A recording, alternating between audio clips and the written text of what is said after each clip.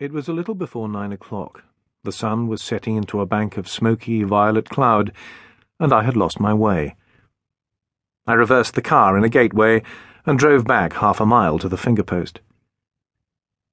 I had spent the past 24 hours with a client near the coast and was returning to London, but it had clearly been foolish to leave the main route and head across country.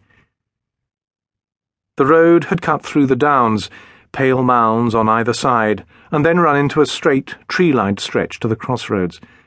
The fingerpost markings were faded, and there were no recent signs. So that when the right turning came, I almost shot past it, for there was no sign at all here, just a lane and high banks in which the roots of trees were set deep as ancient teeth. But I thought that this would eventually lead me back to the A road. The lane narrowed. The sun was behind me, flaring into the rear-view mirror. Then came a sharp bend, the lane turned into a single track, and the view ahead was dark beneath overhanging branches. I slowed. This could not possibly be a way. Was there a house? Could I find someone to put me on the right road?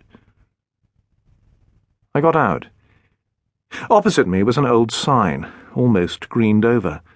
The White House. Below, someone had tacked up a piece of board. It hung loose, but I could just make out the words, "Garden closed," in roughly painted lettering. Well, a house was a house.